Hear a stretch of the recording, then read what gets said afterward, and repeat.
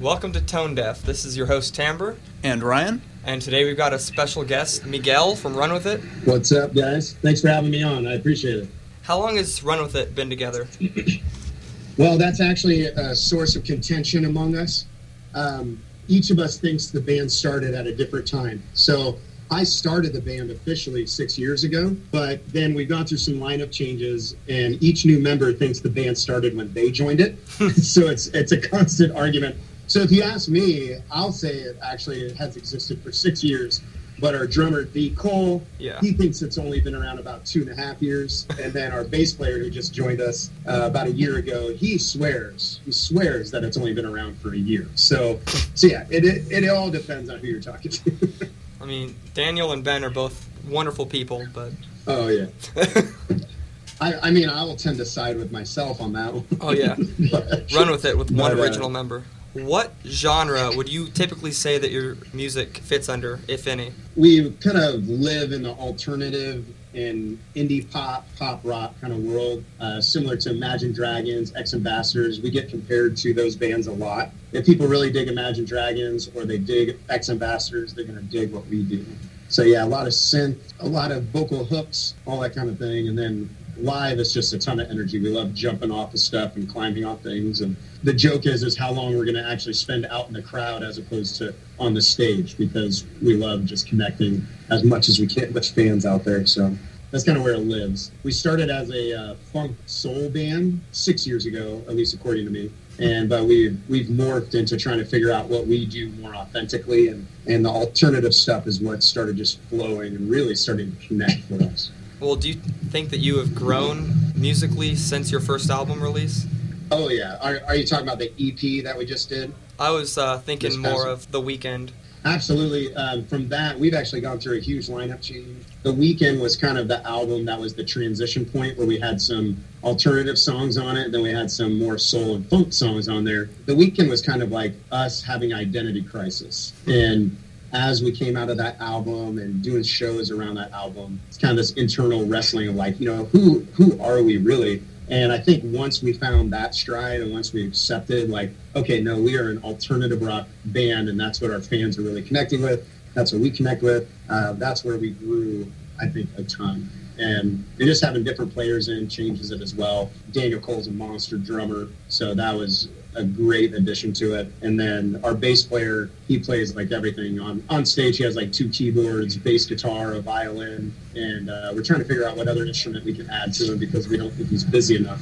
But yeah, I think musicianship, we've grown. We just released our next album, or the one after The Weeknd, this past spring, and that debuted at number 66 on the iTunes alternative charts. And so for us, that was a great leap, where The Weeknd barely made a splash. This particular one, it's called How to Start a Fire, really came out the gate swinging, which was really fun to see. And honestly, so I wrote 60 songs for that album.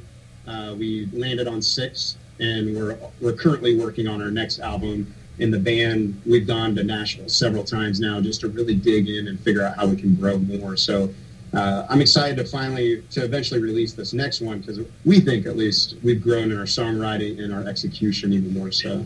Yeah, I still have my cherished signed copy of The Weeknd that you... That's awesome. That you, Daniel, and Clint signed. You should hold on to that, man. Oh, yeah. We actually discontinued it. We took it down from all digital sites and everything, so we will no longer sell that album. So that's like super limited edition now. Well, I mean, I'm not planning on selling it because I enjoy it too much, but... Well, there you go.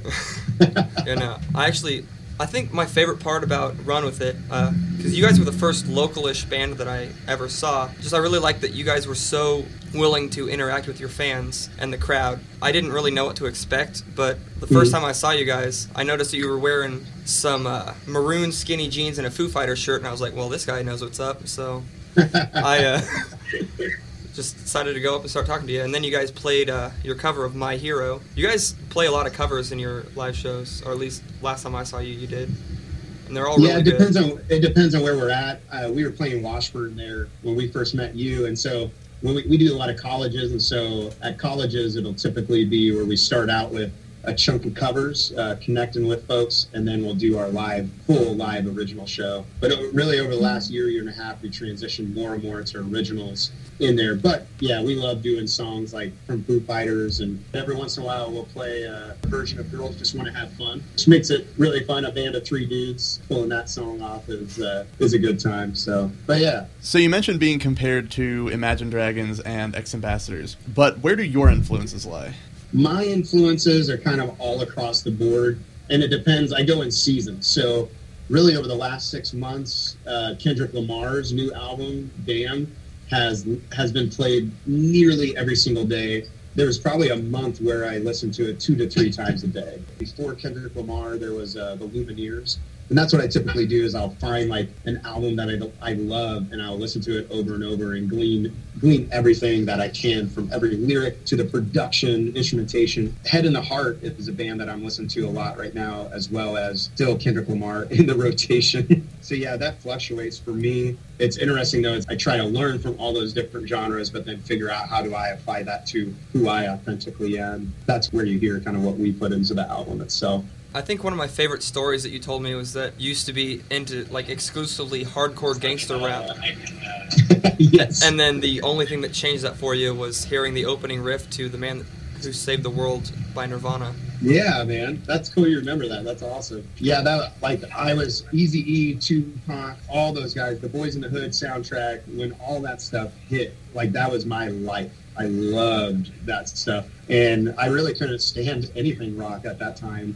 This was years ago, obviously, but it's just that opening riff, Man Who Sold the World, and I was just done. I was like, what is this heavenly sound? And so I tried to learn every Nirvana song I could on a guitar, and that's where it all started for me. But it's interesting is now I've kind of gone back to rap because I feel like currently rap and hip-hop is the most, progressive of genres now.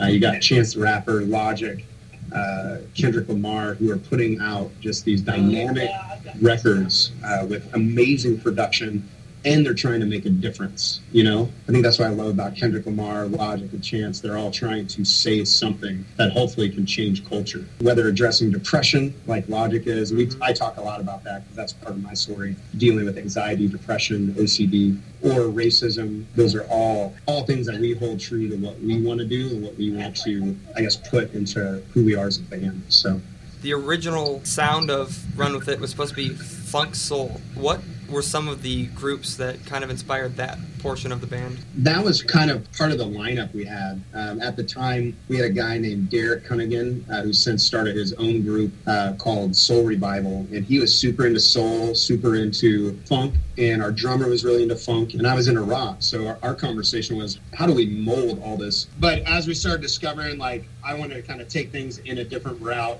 For me, I was the primary writer, and it was like the soul and funk just wasn't coming as naturally, and I wanted to jump around and go crazy, have a hype show where some of the other folks it was just not what they wanted. It's not who they were, and so our decision was, why don't we split off and do our own things? And so that's what ended up happening. Like I said, Derek went on, he started a group that's doing really well right now, where they're playing out like St. Louis, playing here, called Soul Revival. It's he gets some of the best R&B and jazz people in town to play for him. And he's got an amazing voice, just kills. And he's doing his thing. And we were able to kind of take this band and ramp it up to more the hype, pop, rock, alternative kind of thing that we do. So yeah, that's kind of where the transition started for us. You guys have toured off and on a little bit, right? Kind of like mini tours? Yeah, we do anywhere from a week to 2 weeks at a time. In the last year and a half, we toured to the Middle East and back. So we've got to play out in Doha, Qatar. We hit the East Coast a ton, a lot of South. I just came back from Chicago actually yesterday, headed to Arkansas here in a week and a half. So yeah, we try to get on the road as much as we can. You're talking about when you guys went over to Qatar? We had a fan see one of our shows, and he got stationed in Doha, Qatar, and they asked him who he wanted to bring over, and he said, Run With It. So the promoters, they went and checked us out, and they were like, yeah, we want to bring him over. And next thing you know, we were grabbing our passports, and we're on a flight to Amsterdam, flew into Doha, and got to hang out with the soldiers out there for a few days, and then play a show for them. And we're looking forward and hoping to get back out that direction because it was a blast, man. Seeing what the Soldiers did. They loved having people out there from home, and they loved the music. That was a blast. But yeah, the last year and a half, we've been hitting the road in one way or another a whole lot on top of what we do online. Like, I had actually kind of forgotten that you guys went overseas until you mentioned it. Like, I remember seeing the post when you made it on Facebook, and I was like, wow, they're going way farther, way faster than most bands get to. Yeah, that was definitely a huge thing for us. We actually have street teams like throughout the world. We have some in Brazil, in Germany, and Italy. We're building followings throughout the whole world. So our minds are set on touring internationally, and we just didn't think that our first international show would come so quick. It definitely was a surprise to us as well. So yeah, that was super cool. And our hope is next time hit more of the UAE, which is like Dubai, Jordan, all that, and then hopefully get over into Europe. And then eventually we need to figure out how to get down to South America because, like I said, Brazil is one place where we have fans and they're just really digging on what we're doing. And then actually we have a small following of people who are into us from Russia as well. So figuring out as a band, how do we get over there and be able to pay for it, all those good things. So. Oh, yeah. You guys haven't gotten to the point where you're just rolling in money yet, so. That'd be nice, but definitely not there. Definitely not there yet. The street team is a really smart idea because, like, when I got the email or whatever, like, join the street team, it was like, we want to just kind of cut our time getting big in half, so spread the word. And I was like, all right, I'll do that. Yeah, well, it was cool because our street team member from Chicago, she came out to the show and brought a few people with her to the show we just did. I guess that was 2 nights ago. So more and more as we go, it's been cool to see people who are invested in what we're doing and us trying to figure out how can we invest in them along the way. Helps things move so much faster. I think we're at 140, 150 members of the street team now, primarily U.S., but we have several folks out in Canada, Germany, Italy, and Brazil. But yeah, it's been cool to see like our snap codes go up in like places like Germany where people are scanning in and connecting with us. We're like, wow, this is amazing. How many viewers do you guys get on your Snapchat a day? That I don't know. Daniel Cole runs our Snap primarily. It's got to be insane. Yeah, our Snap is pretty strong as far as engaging with our fans. So yeah, most definitely. I know there's people snapping us all the time, and we love snapping back, so that's pretty cool. So we were talking about the street team. So what exactly is the purpose, and what exactly does the street team do? Yeah, the street team is kind of like an ambassador. Like they're our voice in different cities that either we've been to, like Chicago, we've been there several times, but they can kind of keep pushing it. Like we have a great street team rolling in Denver right now, where even when we're not there in Denver, we have people out there helping pass out, putting out promo for us and connecting their friends and some of the people that follow them with us. It's essentially an extension of what we're already trying to do and helps us grow in places that we're not. The main goal is eventually, especially when we do international, like the first time in Germany, it would be amazing to actually get 100 to 200 people out to a show because of the work of our street team folks. And we're already seeing them hustle and do that kind of work, which is cool. We were talking about your debut album, The Weekend, earlier, and I was just thinking about it. So do you still play songs from that album live?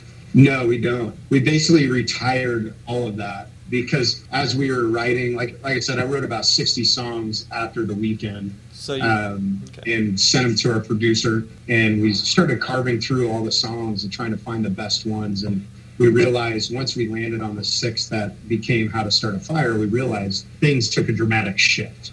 Essentially, in a way, we were becoming a new band, a more focused band, musically and I think from a business perspective. And so we decided to kind of make The Weekend as part of that's part of our heritage, but it's not about who we are now, if that makes sense. Is that why you took your music video for The Weekend off? Yeah, we pulled all of it down digitally because part of it too is now that we're an alternative rock band, a lot of people were still booking us with a funk band or like soul band, and it just didn't make sense anymore because they would hear a song off there like, oh, you guys do soul, we can put you with this soul band.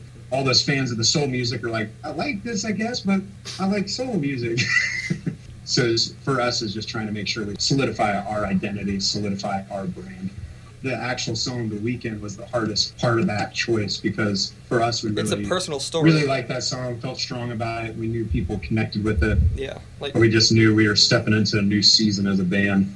Because that was a really personal song for you, wasn't it? Oh yeah, deeply personal. Because I think that's the hard part of the whole creative process, where like those 60 songs that I wrote, basically like little babies, little babies that I helped bring into the world, and then deciding to get rid of 54 of them and just put them in a folder somewhere. Some of those are hard choices, very hard choices. But it's all about getting the art out there in the way that you need it to be. So. Yeah, basically just trying to figure out what's the best we can do at this moment to connect with fans, connect with people, and tell the story of the band and me as a writer the best. So. Do I sense a Rare Tracks album coming out? That could be cool. That's I don't know how much you guys know about the rap world, but NBA YoungBoy is a guy who's coming up pretty strong right now. And that's what he did. His first album, kind of helped blow him up on the scene. And he just released, last week, a bunch of B-sides that got cut from the first album. And a year and a half later, he just decided to drop a bunch of them. And so we've actually talked about what does it look like to release some of those ones that never made it on the albums. Guess we'll just have to figure out when the right moment could be. I would always be completely open to listening to B-sides. In my personal experience, a lot of my favorite bands, their B-sides I tend to like more than songs that came out on their albums. Like the Red Hot Chili Peppers, there's a song that didn't make it onto Californication called Quixotic Elixir, and it's probably one of the most beautiful songs that they've ever created, but it never made it on the album. So you have that potential with the songs that didn't make it on your EP, that you could have your Quixotic Elixir.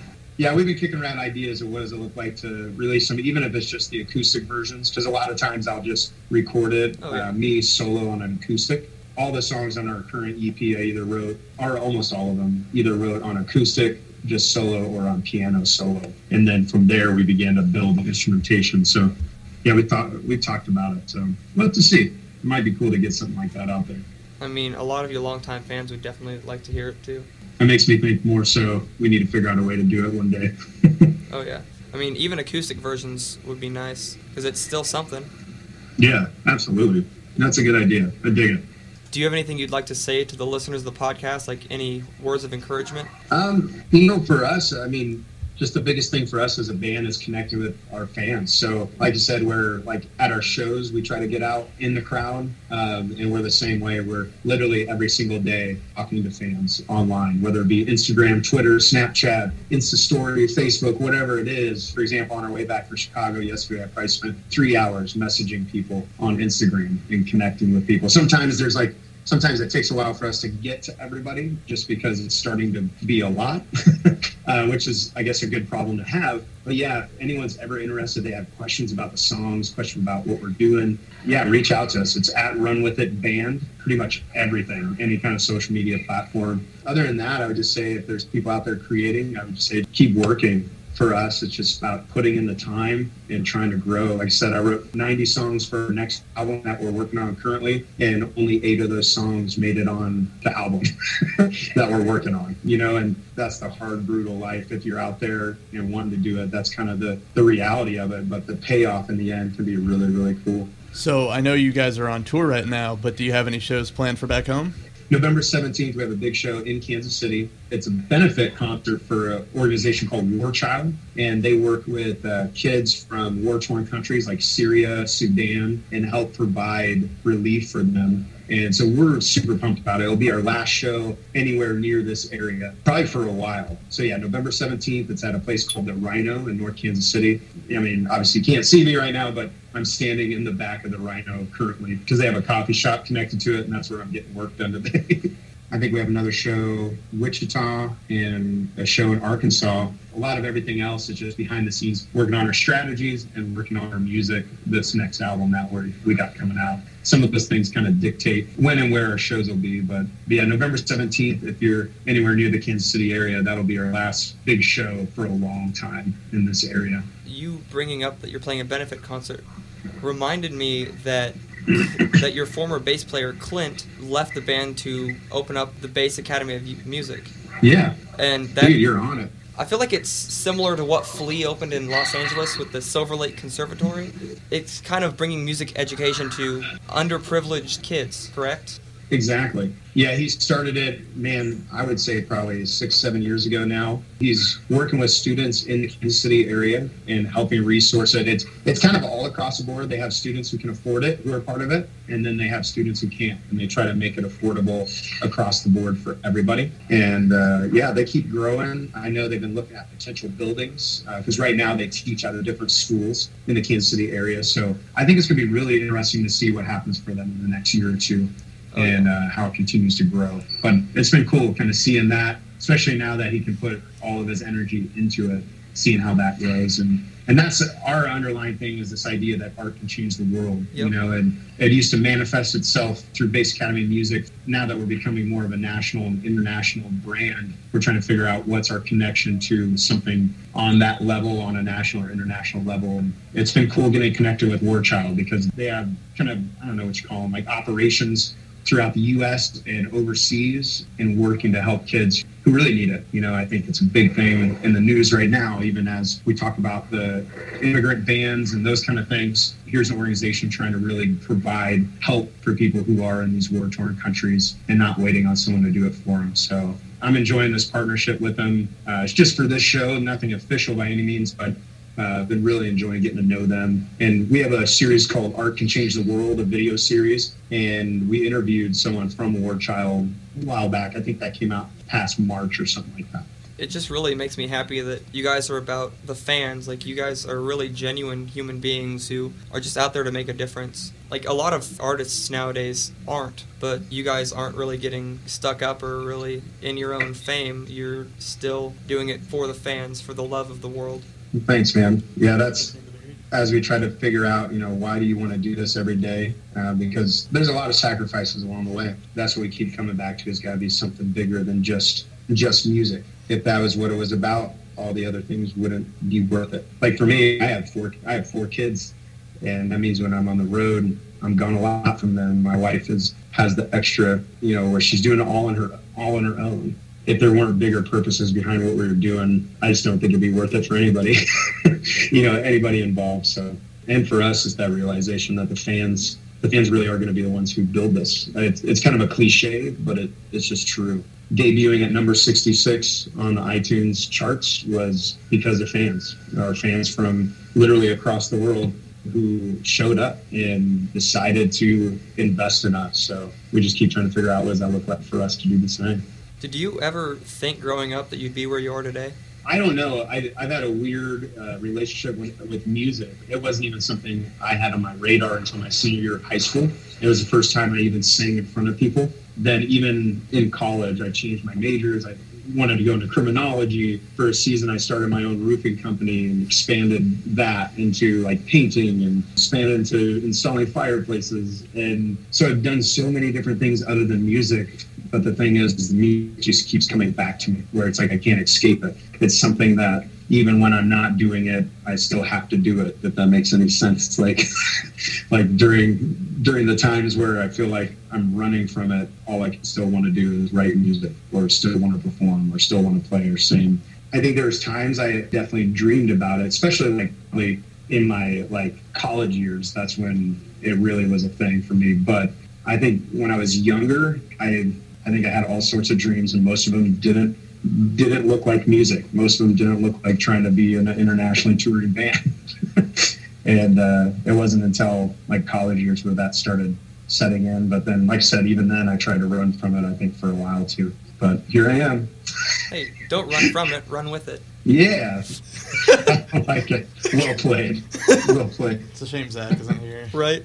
We have another co-host who makes a lot of awful puns all the time, too, and he's probably going to be upset with me for making that one, because I always shoot down all of his. That's brilliant. Did you end up getting a degree in anything while you were in college? Yeah, I did finally get my degree in music. I started out in music, then I dropped out of school fully, and then went back for criminology, and then decided to finally just kind of that same thing where I was like, damn it, I can't escape music. It's like, no, I think this is what I'm meant to do, designed to do, whatever you want to call it.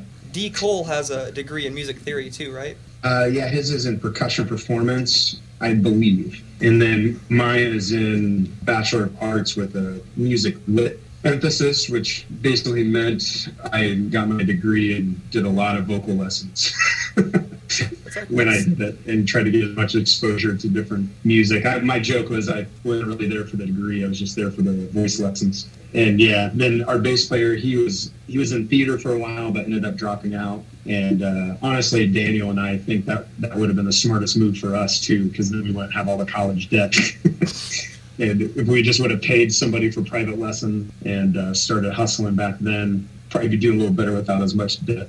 There's certain things you want to do, especially if you want to do music or be an entrepreneur, which is kind of the worlds that I live in. Sometimes those degrees don't pay off as much as just getting out there and learning as much as you can and just hustling, because of that debt, man. That debt can be brutal. Where can people find your music? iTunes and Spotify and SoundCloud is the 3 places you can go. Obviously, the band's Run With It or Run With It Band. And then the EP is called How to Start a Fire. And you're on all the major social media platforms, or at least Daniel is? Yeah, we are. I do more of the Instagram, like Insta story stuff, and kind of tag team Facebook with Daniel, and then Daniel does a lot of the Snap and all that. You and Daniel run this social media, and Ben just plays all the instruments. Pretty much. We just keep adding instruments to it more and more. So the social media stuff's been new to him. He's starting to dive into it, though. Seeing his own personal following growing now, which is pretty cool. And yeah, it'll be cool. Everyone, thank you for listening. This has been Tone Deaf with Timbre, Brian, and Miguel from Run With It. Peace out. Thanks, guys.